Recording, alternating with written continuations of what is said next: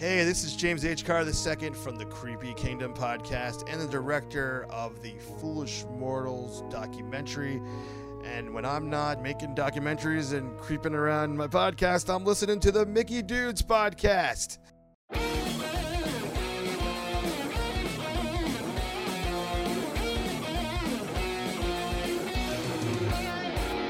And now, from the Monsters Inc. laugh floor, it's the Mickey Dudes podcast. Here's your master of ceremonies, Wazowski. Hello, humans! Hello, humans, and welcome to another episode of the Mickey Dudes podcast. I'm your host, Dave Koch. I'm soon going to throw the hosting duties over to our producer extraordinaire, Jeff Williams. Flash photography, I wouldn't. It alters the homing signal, and that's not good. Because today's show is actually about my trip to Walt Disney World that I took this past weekend that I just got back from yesterday. So before we start doing that, let's have a word from our sponsors. Whether it's the first sip of French roast at your Disney resort or the grand finale of a signature dining experience at a restaurant like Le Cellier, Chico, or the California Grill, Joffrey's coffees make Disney memories more magical. Why not savor that Disney vacation just a little bit longer while enjoying a cup of Joffrey's in the comfort of your own home? Visit Joffrey's, the official coffee and tea company of Disney, online today at joffreys.com. Joffrey's Coffee and Tea, a flavor for every Disney memory. Who has the largest selections of DVC resale listings and is the #1 DVC reseller in the world? Who has 90% of their listings sell within 30 days with no upfront fees? Who has 95 years of combined Disney Vacation Club experience and has been selling DVC since 1993? Who has over $360 million in sales of DVC? The answer, my friends, is the same for every single question. It's DVC Resale Market. If you're in the market for buying Disney Vacation Club or have any questions about DVC, then look no further than DVC Resale Market. Nick, Kevin, and the whole team will do their very best to get you exactly what you need and answer any questions that you might have. Take a look at their website for some great information, their latest listings, or just some FAQs. We would like to thank DVC Resale Market for being part of our team, and now it's your turn. Let them be part of your team when buying DVC. Check them out at dvcresalemarket.com. And we're back. Thank you, Pat. He's like the groundhog. He shows up, sees his shadow, and then goes back into hiding. Wait, does that mean 6 more weeks without Pat? I would take 6 more weeks of summer anytime. Oh, no. But it'll probably be 6 more weeks without Pat at this point. Well, Pat will come back on and will be like, who are you? But at least he graces himself with our present. He graces us with our... We're going to try that one more time. He graces us with his presence at least every week in our Joffrey's and DVC resale ads. So it's something, but people don't forget about Pat. He still exists. Allegedly. Yeah, a lot of people don't realize he's pretty busy right now. In fact, he's going to night school. Is that right? Yes, he's actually taking some graduate classes. So we're recording on a Tuesday, and he's starting a new class that happens on Tuesdays and Thursdays. So he has a good enough excuse to not be here. Life is getting in the way, and I can totally respect that. Yeah. Yep. Now, tonight is a very interesting night because today we have a special guest with us. I'd like to introduce all the way from New York City. We have Bob. Civico. Bob, why don't you tell our listeners a little bit about yourself and how you are associated with this podcast? Who are you?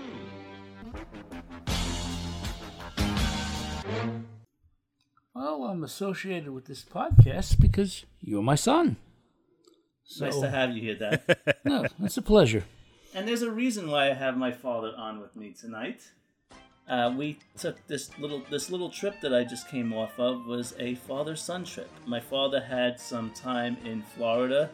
He's enjoying his retired life, and he's a big space nut, so he took a little time in earlier in the week while I was still teaching to go down and do the whole Kennedy Space Center, Cocoa Beach thing. And then Friday, he met me in Orlando, and he happens to also be an annual pass holder, so we did Disney for a few days. That's right. Man. Tell us a little bit about your experience in Cocoa Beach.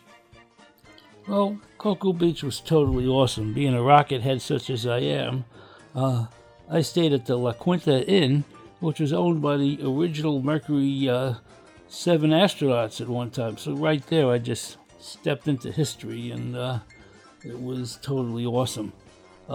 Then going out to Kennedy Space Center, I took a couple of tours, special interest tours. I actually got to see the launch control section for the space shuttle, and that was just over the top for me because I'm a big fan of everything with space, rockets and stuff like that. I was in the Air Force, and my father, Dave's grandfather, built rocket parts that were essential in the early space age, so it's just something in my blood. And why don't you tell our listeners who bought you those special interest tour tickets? Let me think. Why, it was you, David. Happy birthday, Dad. Thanks. Just wanted to put it out there what a good son I am out there, because many people, after the whole Carousel of Progress rant that I had, have made it a point to tell me what a terrible person I am, so I figure I need some type of redeeming quality. That would be me. Touché. Nice. Bob, I'm so envious. I've never experienced any of the Cocoa Beach stuff. Being in Houston, I've done the Johnson Space Center here, but I haven't done the Kennedy Space Center. So, man, I'm so jealous right now. Well, I definitely want to go to the Johnson Space Center. That's totally on my bucket list. Nice. All right, well, Jeff, since this is going to be about my trip, and I'm not one for trip reports, we rarely do them on here. Yeah. But considering that there was some interesting news that came out of Disney World that I got to experience with my father firsthand, we kind of felt it was fitting that we do this little show tonight. So, since it would be very pretentious of me to host my own trip report, Jeff, I'm going to throw this over to you for hosting. No, I appreciate it, Dave. Now, I twisted Dave's arm. Granted, like he said, we don't normally like to do trip reports, but I think this is timely enough that there's plenty of Star Wars spin to talk about, so we're really pumped. And plus, Dave's dad, Bob, went along, and he's available, so this is perfect timing. Now, you had a full weekend, it sounds like. You started out with a little solo, a Star Wars story action, and then phased into maybe a little The Void action, the VR experience, Disney Springs. And then you finished it up with Star Wars Galactic Nights party. But you sprinkled in a little bit of not food and wine, Flower and Garden, and maybe a little of Animal Kingdom in there. So, hey, can you start off with first off, we're going to try not to do too many spoilers, but me and Dave both saw Solo, a Star Wars story this weekend. Him and his dad got to experience it at the AMC in Disney Springs, it sounds like. I'm curious, I've never been to the what's it called, dine-in theater?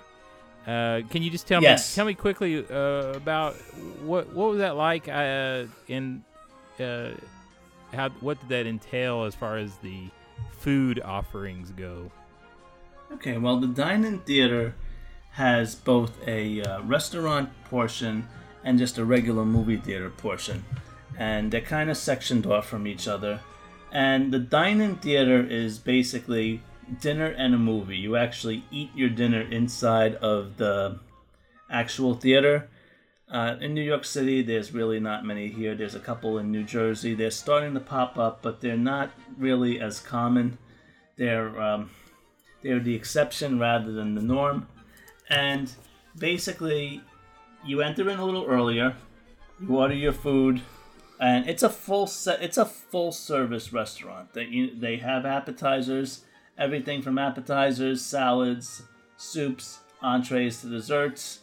They'll also, the waiters will also bring you your popcorn, your drinks, all your standard movie fare.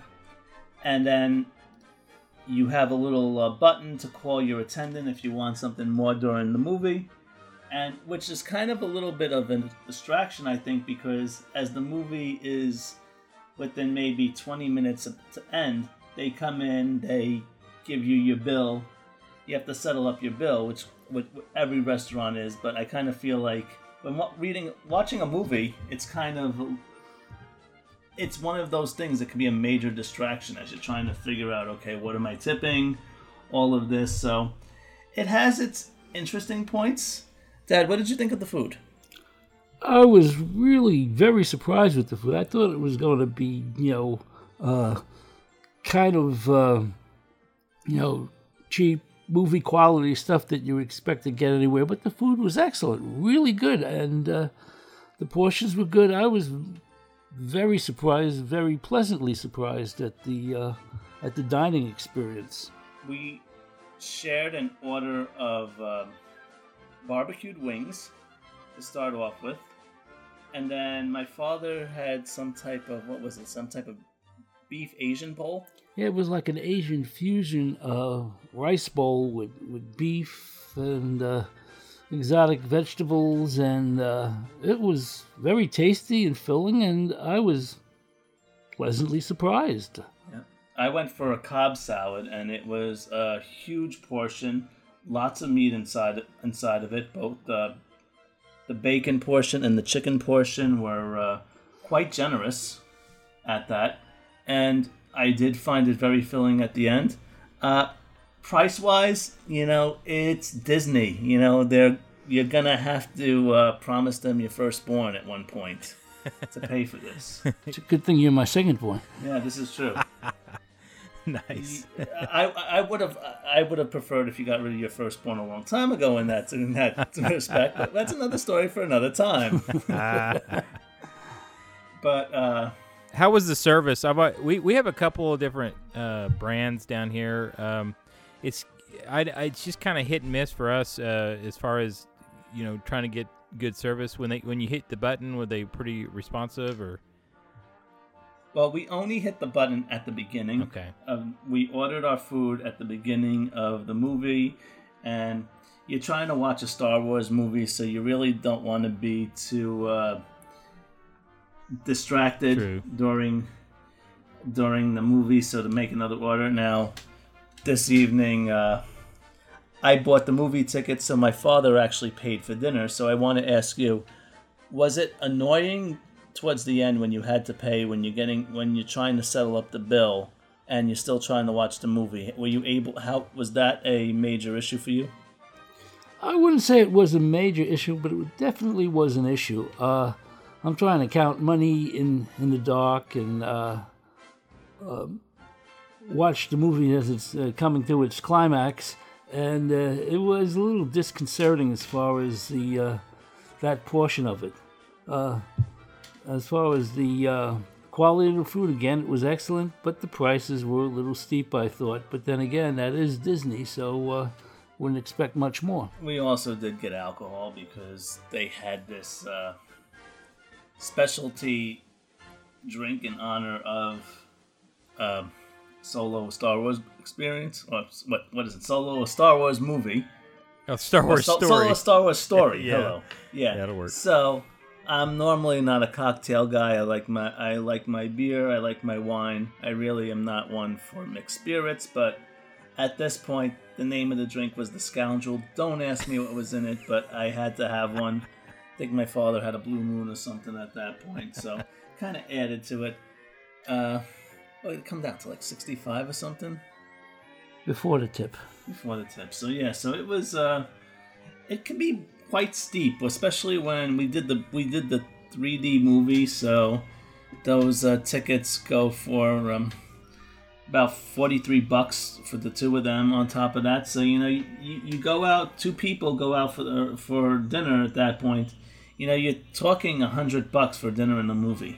Oh, you did 3D. I've never done a 3D while in one of the dine places. That's probably pretty wild.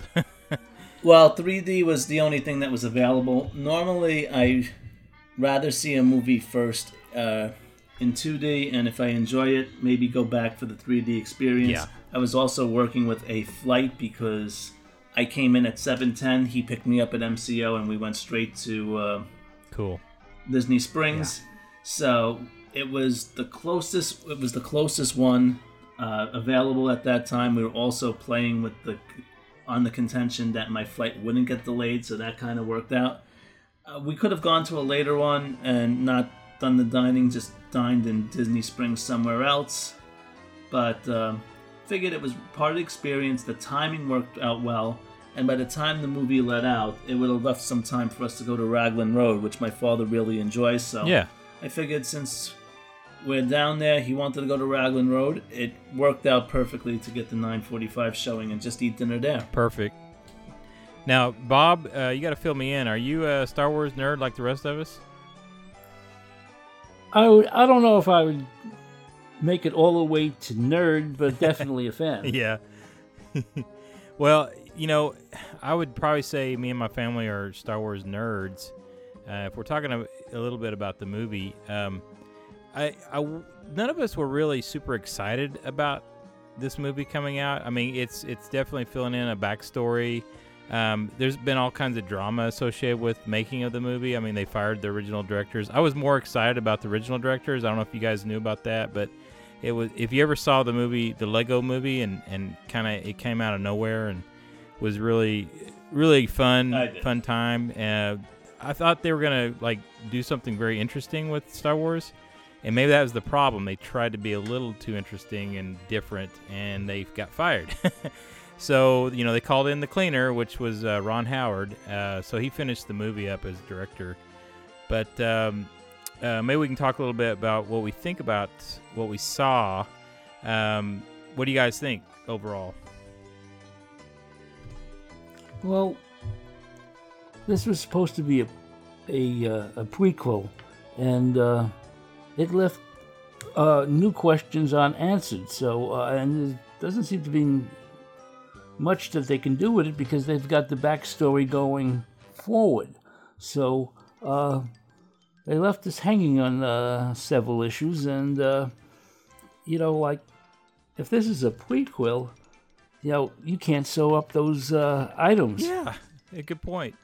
Yeah, and there wasn't. And if you think about it that way,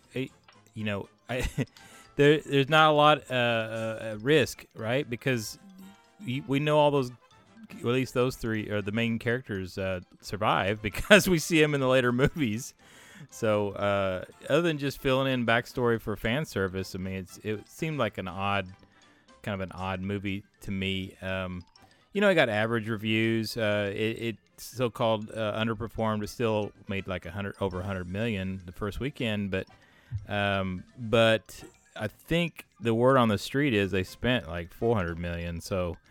They're gonna have a hard time getting to break even on this one, but it's Star Wars. It's doing a little fan service. I personally came out of it feeling kind of like this would have been a perfect movie to pop up on their new Netflix service. But there was a bunch of awesome effects and I had a good time. But anyway, I don't want to fill in your guys' overall reviews about it. No, because I want to talk. I want to talk about a bit about it because I'm not totally agreeing with you, Jeff, on this one. Actually, well, first off, the question that my father is referring to actually does give an answer if you watch some of the actual cartoons, which are part of the canon. But for those who are just a casual fan who just watched the actual movie, they did leave one character's, I guess what's the word? Destiny or disposition. Yeah. They left one really open as to, okay, well, what happens with this one? What's up with that? Because it's really not something that is discussed in the movies. Apparently, it does actually have something to do with the Disney Channel shows, but again, only a select few would get that. So that was one of the things that I kind of found to be a bit lacking of the movie. Now, I enjoyed the action scenes. I enjoyed knowing how Chewbacca and Han Solo became inseparable. All of that information, you know, the whole conversation that how he actually won the Millennium Falcon from Landau, to actually see all that happen, I was just like a kid in a candy store. I have to agree with that. Yeah, I mean, that's what I mean. It was fan service work. It was probably, like I said, it was low-hanging fruit. We all wanted to see that. I just wonder if it brought any new people to the table. Maybe it did. Maybe there's some young people. I don't think it would bring anybody new. That's the one. This seemed to be a movie for fans by fans. Yeah. And I don't see anything wrong with that when you are talking about Star Wars, one of the biggest grossing franchises out there. There are a lot of mega fans, there are a lot of casual fans, but the story has a following. It has fans. Yeah. Period. Yeah. There is one thing that I will say, and ladies and gentlemen, for the next 2 minutes, maybe pass up, because I'm going to give one spoiler, because there's one thing that does annoy me about this movie. So right now, skip 2 minutes ahead. When have you ever summed anything up in 2 minutes, Dave? Well, I'm going to say it now. Apparently, spoiler, Han starts his career and is trained as an Imperial pilot. So the fact that he actually was trained by the Empire and worked for them, I kind of feel that part of the story should have came out later on in the whole Star Wars trilogy. If he never really joined the rebellion, but the fact is he got pulled into it at one point, and I think the fact that he actually was, just like Finn, part of the Empire at one point, I think that should have been mentioned in some way, shape, or form. So to add that in and kind of just shoehorn that story in, yeah, it just leaves a dead end, and it's something that information, even the smallest part of it, if he could have given the rebellion anything from back in his day with that, just so that right, even just for their understanding of how they did things back then, and for them to, I feel like they can make calculating moves based on history and stuff like that. Yeah. That was the thing that really just totally just got me annoyed about the movie in that way. But other than that, yeah, I never thought about that. I thoroughly enjoyed it. Yeah, I never thought about that. That makes a lot of sense. We have 3 movies where basically he's just taking a back seat to all the strategy talk. So yeah, he could have probably filled them in a little bit on their playbook.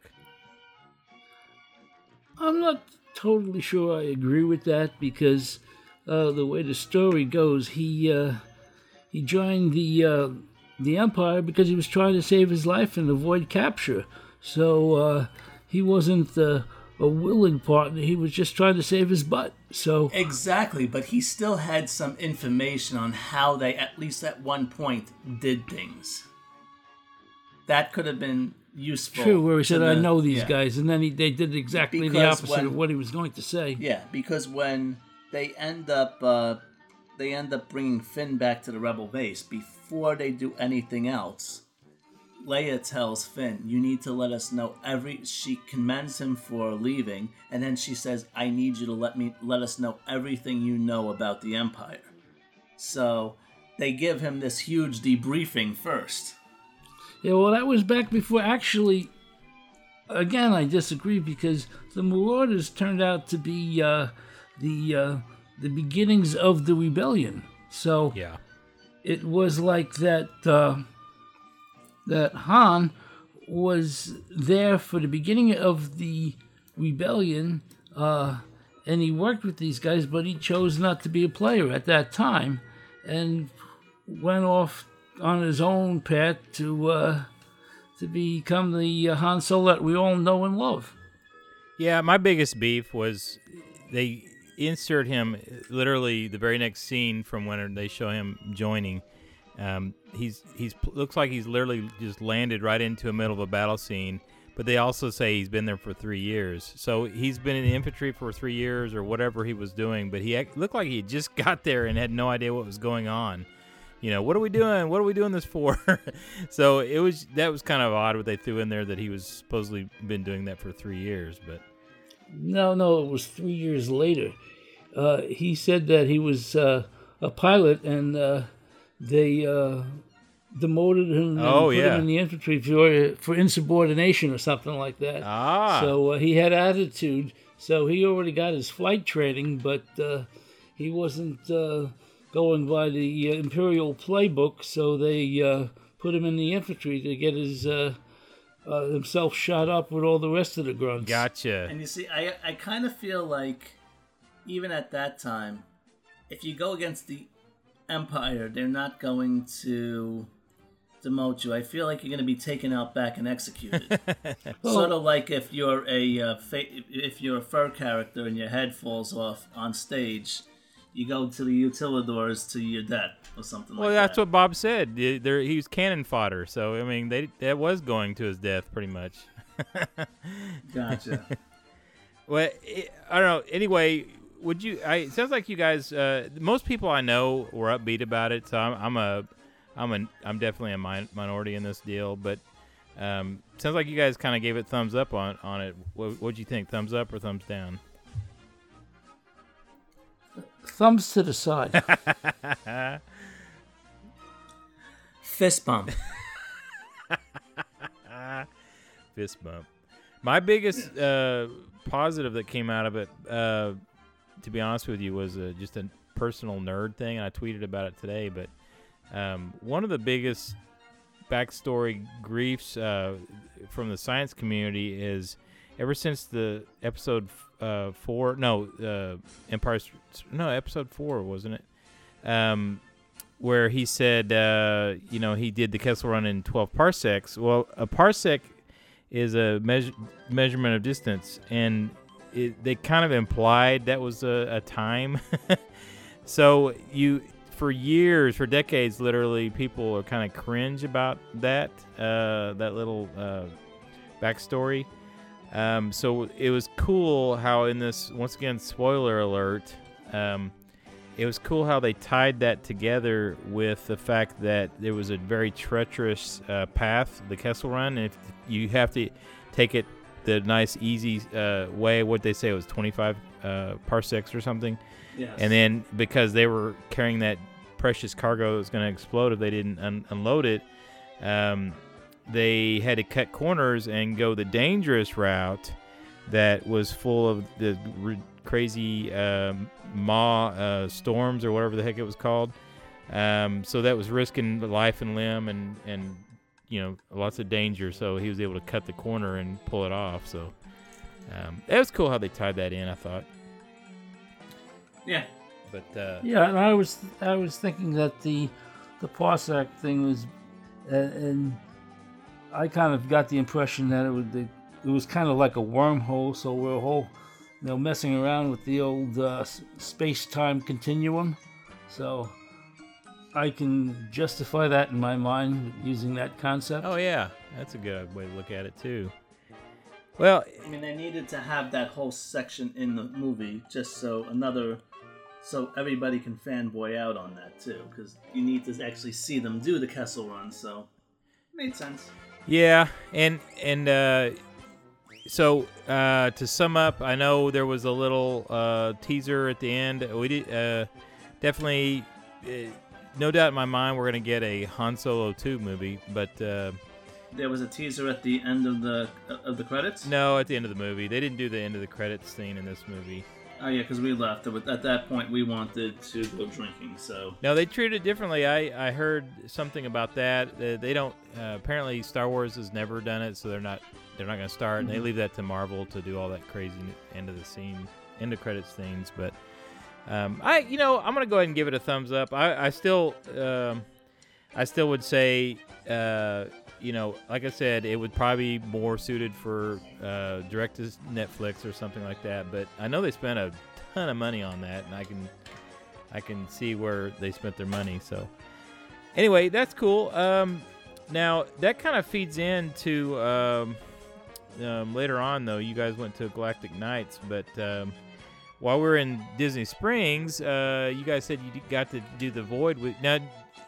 I know me and you, Dave, have done the Void, but I guess your dad has never done the Void, right, Bob? I didn't even know it existed. It was a complete surprise for me. Yeah, it's so I guess unbelievable. So you guys were you paired up with some people? yeah, now they do it where it used to be they would sell the tickets by a certain amount of people per time. Now it was just, okay, what tickets do you have? And whoever else they sell it with, they'll pair you up. So they just had the last time I did it in January, it was four people with us.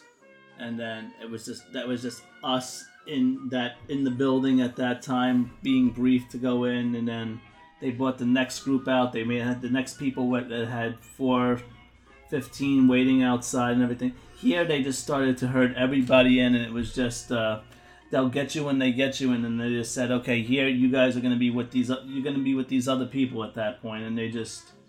So yeah, we were put up with two other people, but it was just completely random of the fact of whenever you just got in and whenever they were able to take you.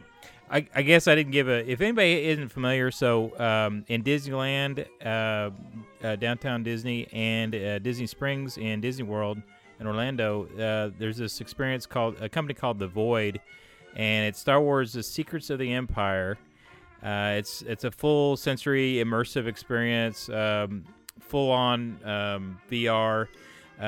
What I've done a bunch of these. We have a couple of VR kind of systems at home here, but what sets this different from any other one is it's an interactive space that you walk through, and so I think they can get away. And I thought about this the other day, by the way. They get away with this because when you put your equipment on, you're carrying your computer on your backpack. I think we've talked about it in another podcast, but you carry your PC is your backpack, and then you put all your gear on, and you can interact with your actual teammates and look at them, and you're all dressed up in stormtrooper outfits. And I just realized that's probably the limitation of this kind of technology. It was really cool. There's heat. There's supposedly some water effects if you do a certain thing, which I'd never experienced water effects, but it's there supposedly.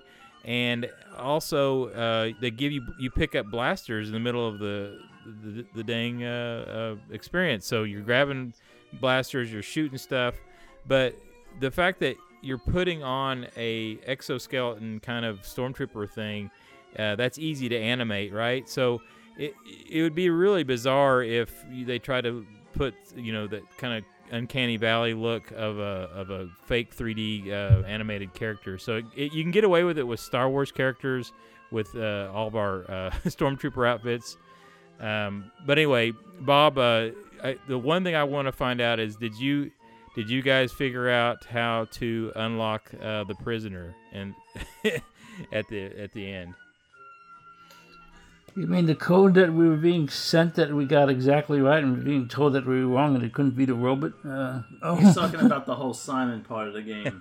Oh, yeah. We didn't get the prisoner. Okay. Well, did I tell you, Bob? Guess what? We did it, but it was my 14-year-old daughter that we were all getting frustrated, and she just shot the panel and destroyed the panel like in the dang movie when, speaking of Han Solo. And then right when we came off of the void, or right when we came out, the dude goes, who did that? Who figured out how to do that? And I go, it's my teenage daughter. She just got frustrated and shot it.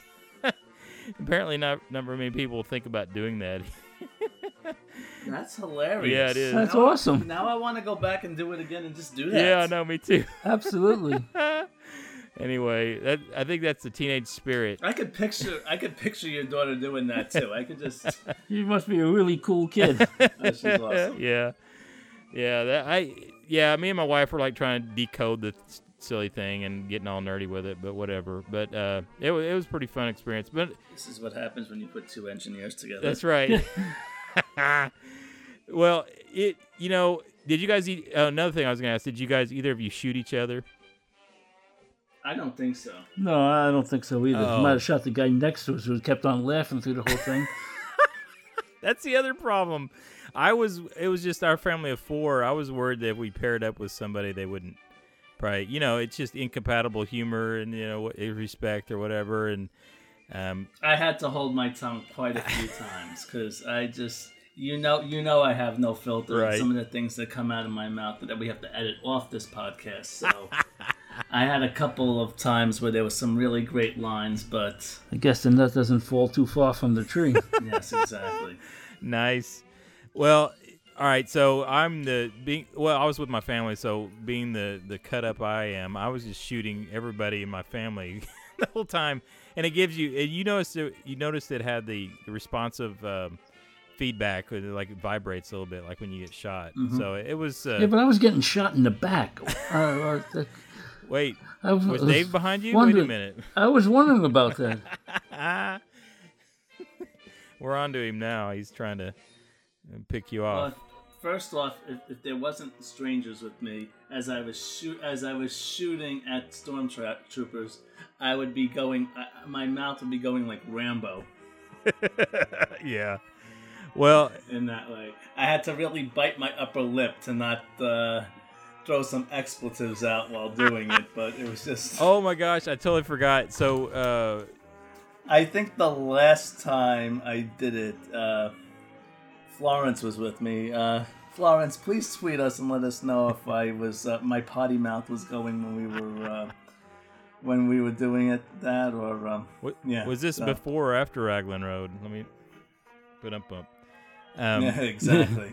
Well, I forgot totally about this until I just started talking the story. But when we did it, the very last scene, I'm not going to spoil it, but the very last scene, I'm really, Bob, I'm like a foot taller than my whole family. They're all short, but I was thinking legitimately in terms of like maybe a first-person shooter game when everybody wants a good vantage point of shooting. So I got down on my knees at first, and then later I got down on my belly to get a lower vantage point shooting from below while they can shoot over me. Oh my gosh, it's like within seconds somebody was grabbing my so one of the workers there was grabbing my headset and pulled off and said, "Sir, get up." So I'm like, oh yeah, duh, they don't want you getting down on the ground. They can't see you. So it's like, oh, okay, yeah, I forgot I got too immersed in this experience here. Anyway, so don't get down.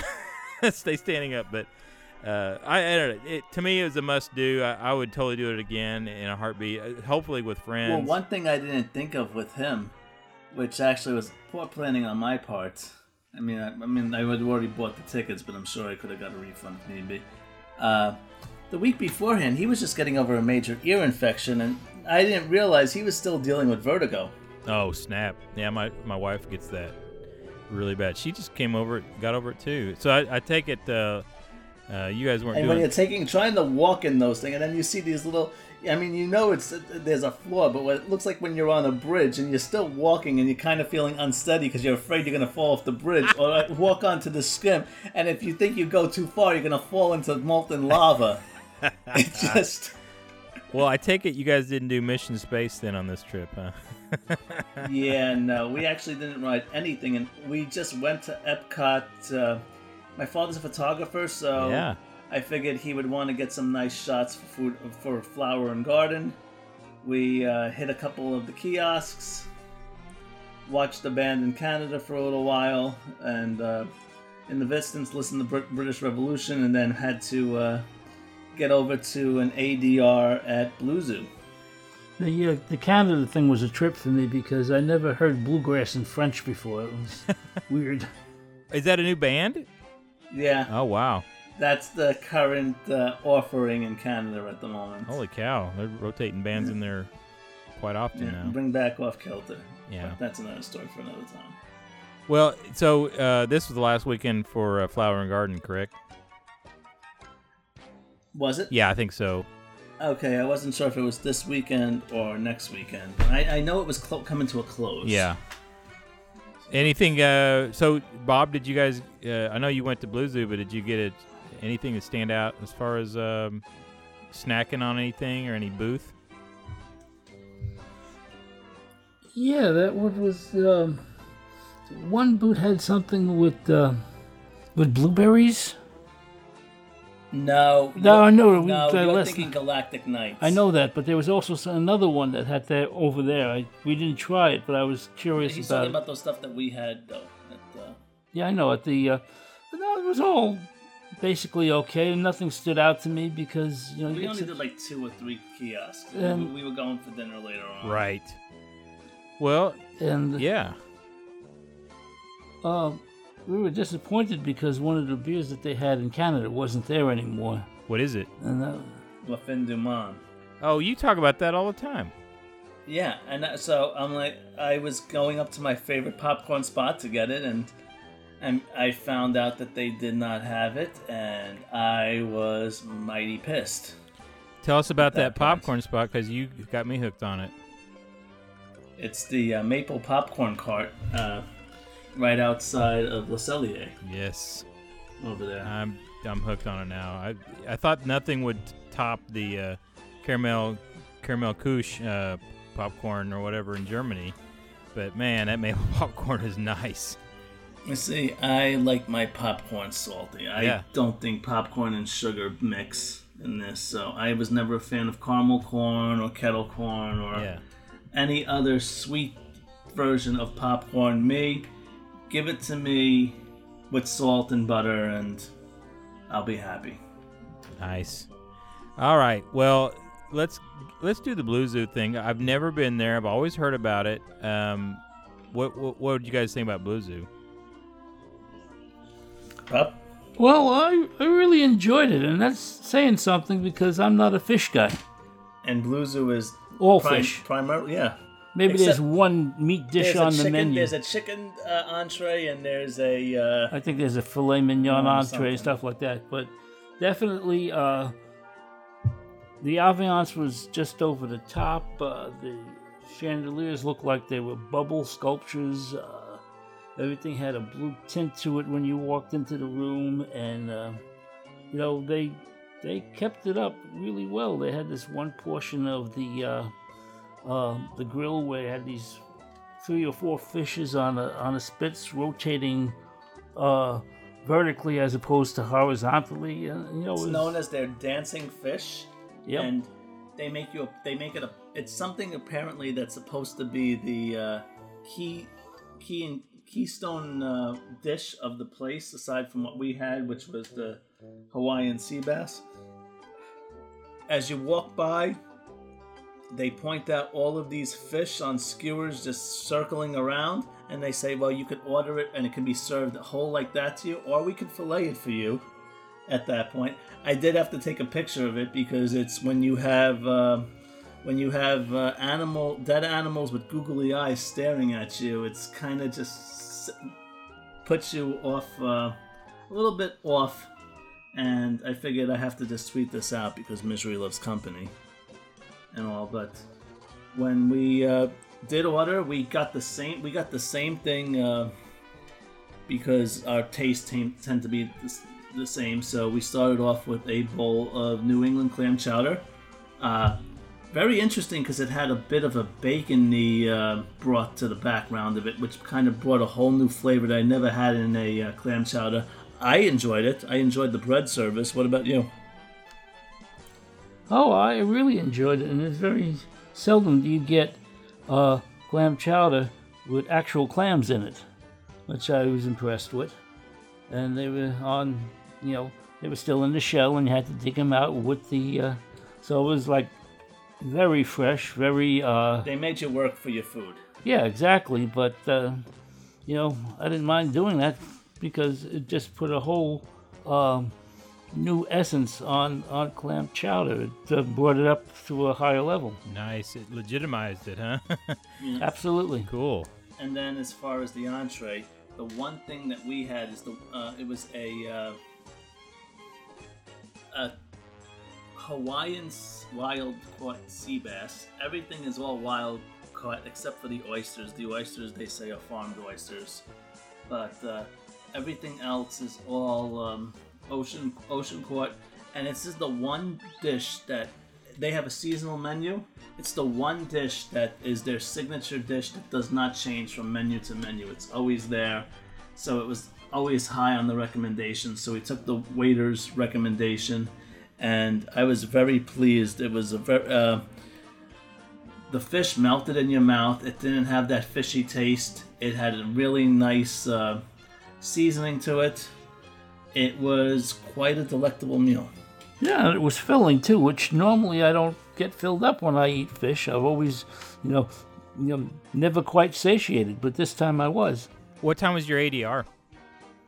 It was 5:15, so being on Dave time, we walked in about 6:05. To dirty looks. Oh. So you're finishing up. It's by dusk, so you're able to kind of experience the boardwalk at dusk. Actually, we went straight over to Animal Kingdom. Oh yeah, that was at night. We went to do Flight of Passage.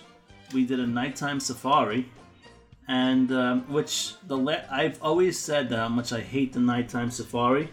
This time was the exception to that rule. We went on it because it was just we were trying to kill time, and my father never experienced the safari at night, so I'm like, we were probably not going to see many animals, but they always say each safari is different, and this time around, from the beginning, you have the bongos in the trees where you could just see their eyes from the light of the truck. It was almost like that whole part of Navi River Journey when you see all the Pandoran deer species just kind of just peek out from the screens on the as they're walking by, as the boat's going by. So it kind of reminded me of that. But the lions were active. We saw one of the elephants in the water actually taking a bath, which is rare for them. They said to ever see them actually in the water, and right on the banks of it was just that elephant in the water and Stella. So it was like you got to see Stella, the baby elephant, up close really well, and she was just kind of out, just kind of hanging around. So it was it actually ended up being quite a enjoyable safari. We had to wait like 20 minutes because one of the cars broke down beforehand, and my father was tired. He has a couple of injuries that he's learned to kind of just be a trooper and deal with, so the actual rest time beforehand worked very well. Anything you want to add about the safari? Yeah, it was a whole different vibe to it, seeing the animals at night, and they kind of acted differently, seeing the eyes of the different animals, the cattle and stuff like that. They were just very blasé, and they would just like stare at you. Oh, here goes another truck, and then the lights would go past their eyes, and they'd light up for a second. I thought I was in some kind of form of hell at first, but it was pretty cool. Well, you guys have convinced me. I was down on it too, like Dave, but I've only done it once. But it's been there about a year now, so maybe the animals have adjusted and they get the routine, because it's all about the routine. So I'll definitely give it another try. I mean, heck, it's the best theme park on the planet Earth. So what else am I going to do? It's pretty sweet attraction. But we're running kind of late a little bit, so I know you guys had a good time, Animal Kingdom. But I know you finished up big with a little private party called the Galactic Nights at Hollywood Studios. So that happened Sunday night, correct? Yes. Now, I know we went to one last year. There wasn't anything outrageously special about that other than some of the meet and greets when we did it when it first came out last year. But a couple of Star Wars movies have happened since then, and they rolled out some special upcoming Star Wars Galaxy's Edge stuff. Right, Dave? Did you see anything that kind of surprised you, or? They gave us a little bit more details about the actual ride experiences, and they showed us pictures of stuff that has already been installed, like the full AT-ATs are already in the show building, completely installed right now, and they showed various ships that you're actually going to be able to go on, that they showed, I guess, the pictures in whatever studio they were working on them, the Imagineers actually standing next to them to scale and walking in them and all that, so that was kind of cool. They revealed the name of the town and the planet that you're going to, and the name of the actual port that you'll be experiencing this in is being called Black Spire. Wow. And the backstory on that is that when the planet was young, they had these gigantic trees that reached thousands of feet into the sky, and they all over time got petrified, and it's a landscape of these petrified trees throughout this valley region, and the tallest one is called the Black Spire. And the planet was a very prominent planet on the trade route at first. And it was always a stopover, and that's where all pilots would refuel. So at one point, this was a bustling trading post and a very big cultural center because it was a cultural melting pot. But since the dawn of Lightspeed now, it's kind of been a place that was completely forgotten, almost like Radiator Springs when the interstate opens. Oh yeah, In the Cars movies, yeah. So basically the same exact concept in that way. So now this is a place for the outcasts, anybody who's hiding from the Empire, hiding from bounty hunters.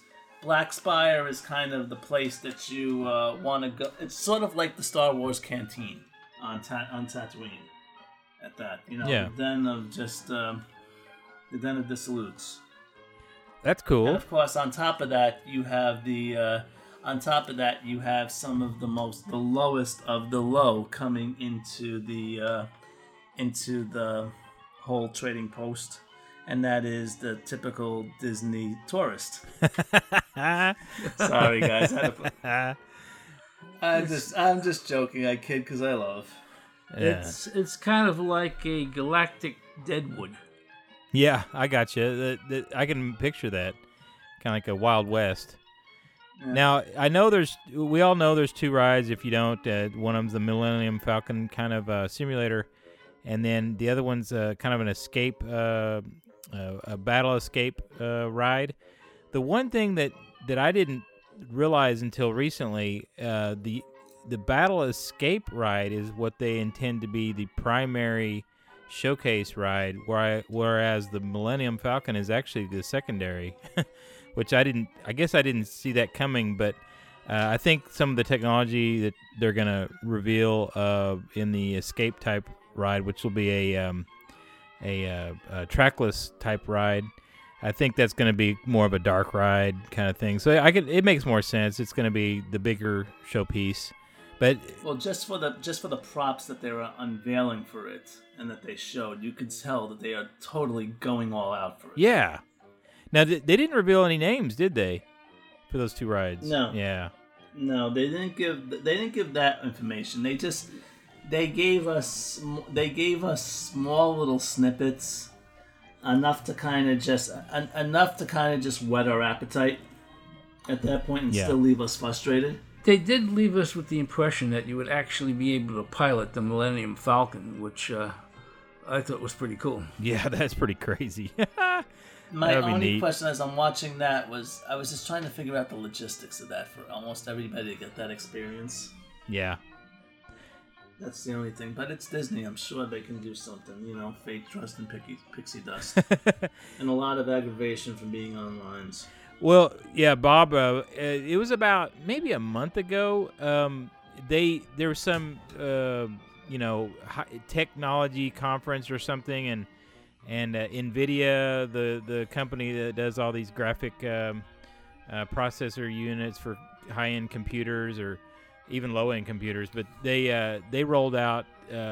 Obviously, Disney gave them permission to kind of roll out some of the technology they're going to be using, and they're going to be working with Disney, but they went on and on about how their processing power is going to be so powerful that no two rides are going to be the same. It's all going to be like a video game. Like you don't know what's going to happen, and so if that really does pan out to be like that, that's going to be unbelievable. Because basically it'll be just like, like you're writing in a video game, and however you guys work it out, you might crash into this, that, or the other, or blow up this thing or that thing. But it's not going to be like Mission Space, where basically whether you push the button or not, it ends the same way. They're basically trying to show us that, hey, you are in control of how this ends. So that'll be interesting. Well, that's pretty awesome. I was just, while you were talking about that, I was just thinking about my experience in the Kennedy Space Center. And in the original Apollo flights and the Mercury and the Gemini, they didn't have, with all the computers that they had and they talked about, they didn't have the computing power of your average PC of today. So the things that they're doing today just keep on the technology is expanding at such a rate that it's mind-boggling. Yeah, for sure. Good. Yeah, like the phones that we carry around. I mean, it's ridiculous, the firepower in just our phones. I mean, whatever. It's, but I've got hope for a new hope. I got a new hope for this new Galactic or Galaxy's Edge after you guys talked about it and the things I've read. But like Dave said, we're going to have a challenge on our hands because we're going to be immersed with a bunch of Star Wars and Disney nerds mixed. I've gone on record by saying that, like, there's Disney nerds, but there are Star Wars nerds take it to a whole new level. And we're going to have not just Disney fans coming in and attacking this space.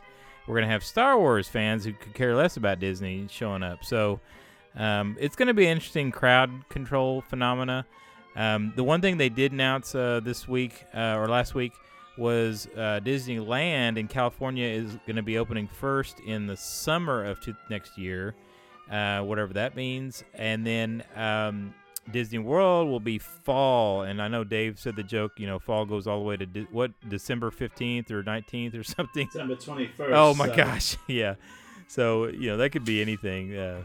And summer, heck, summer can go all the way till, September or whatever. But by the way, yeah, I know we're going to be finishing this up, and this just popped into my mind because I know we're running late. But before we finish up our discussion on Galactic Nights, I do want to say that I got to ride Star Tours during this, and I was the Rebel Spy. No way.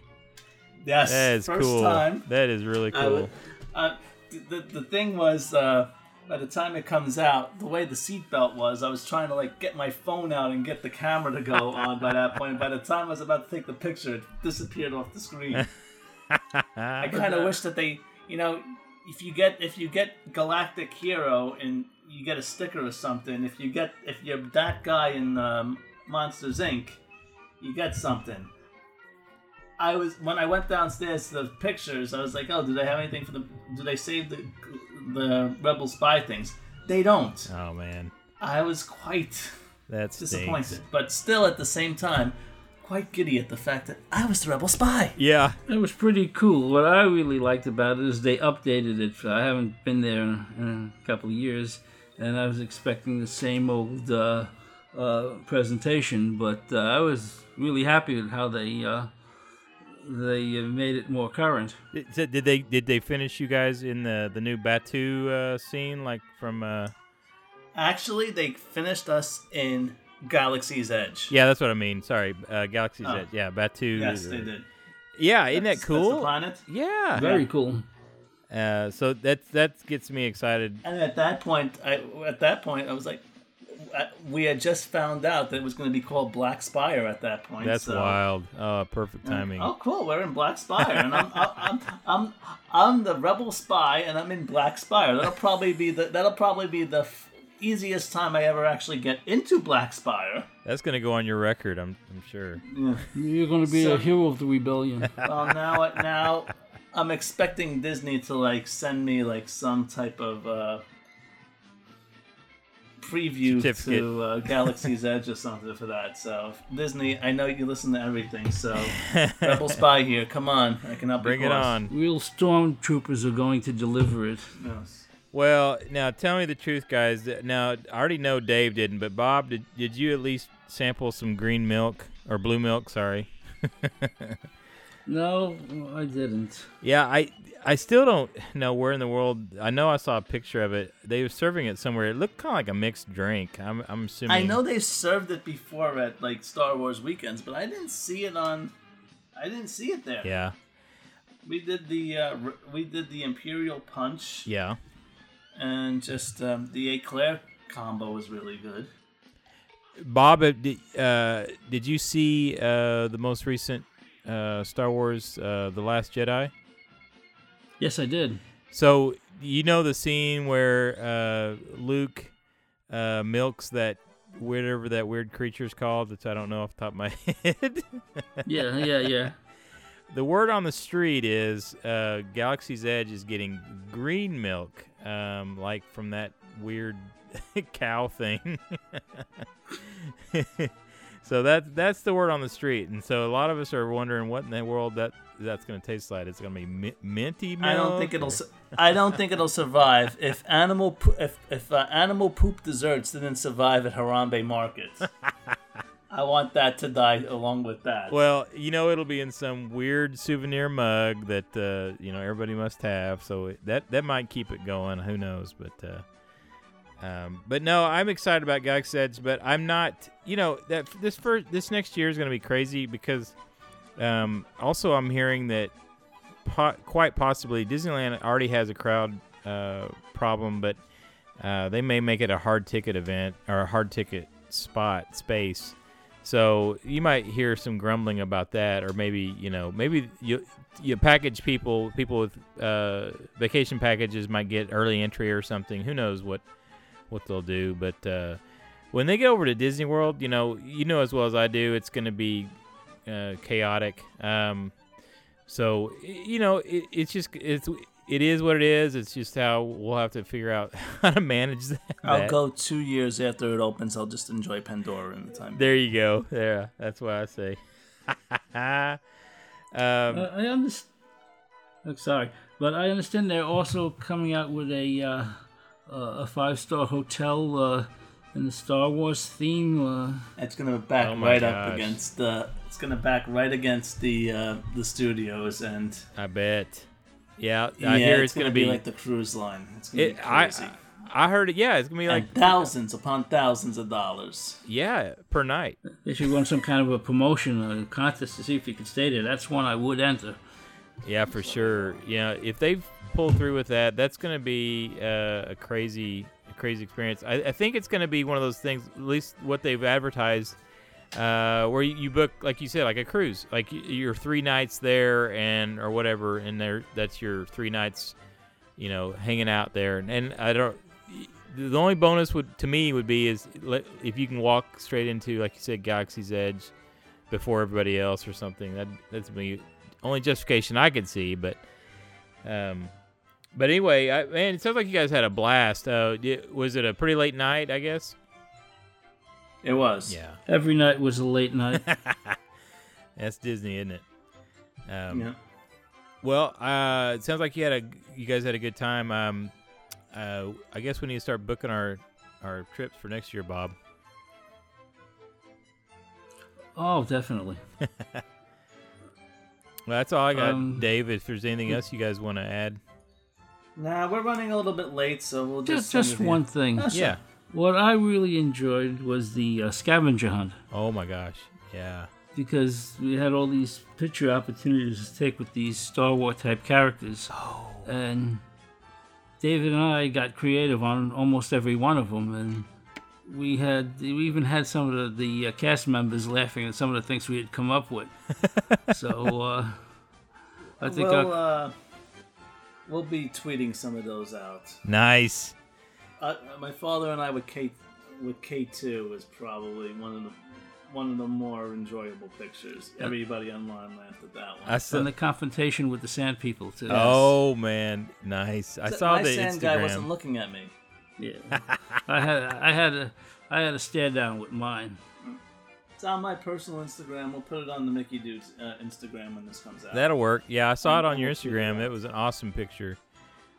And because the Vertigo, I assume you didn't do Rock and Roller Coaster, which, to be honest, he wouldn't do Rock and Roller Coaster in the first place, so I wasn't gonna leave him. So I mean, I'll give you a summation of it. They turn they make it into kind of a themed Star Wars experience, but I was kind of let down. I'm a big Rock and Roller Coaster fan, but I thought it was a little lame, so you're not really missing out on anything, I thought. It's just definitely just kind of like a projection show while you're on a coaster. You see, I did that in Disneyland on Space Mountain. Yeah, I figured that instead of Sweet Emotion or Love in the Elevator, what are they going to do? They're going to play the opening sequence of Star Wars while going through it. I've rode that roller coaster enough times. I'm like, you know what? Yeah. It's fine. I was disappointed with the projections on Tower. Oh, okay. I did enjoy the Christmas projection show a lot better than this one. This one I the projection mapping was really good, but it didn't tell a story. It was just kind of just showing some of the landscapes of the various planets of the Star Wars universe, and it just I felt like they could have done so much more with it if they're gonna be having these Star Wars celebrations again and everything, which I'm sure they're going to do. Yeah. I just feel like there should be something more to it, and it just kind of just left something to be desired. Gotcha. It was like a series of trailers. I could see that same stuff going to the movies. Oh, right. Yeah. Well, Dave, if you want to finish it up with us, I'm going to hand it back over to you. All right. Well, Jeff, where can they find you on the interwebs? You can find me at BrainDead92 on Twitter.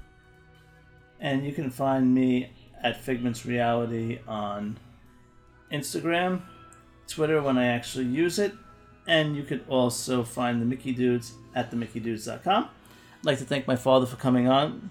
It was a pleasure. Oh, awesome. Much appreciated. Yeah. Yep.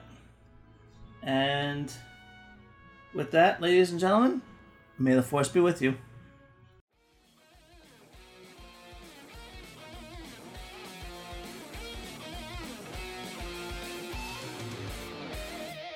You've just listened to another exciting episode of the Mickey Dudes Podcast. You can find the Mickey Dudes on Facebook at the Mickey Dudes Podcast and on Twitter at the Mickey Dudes.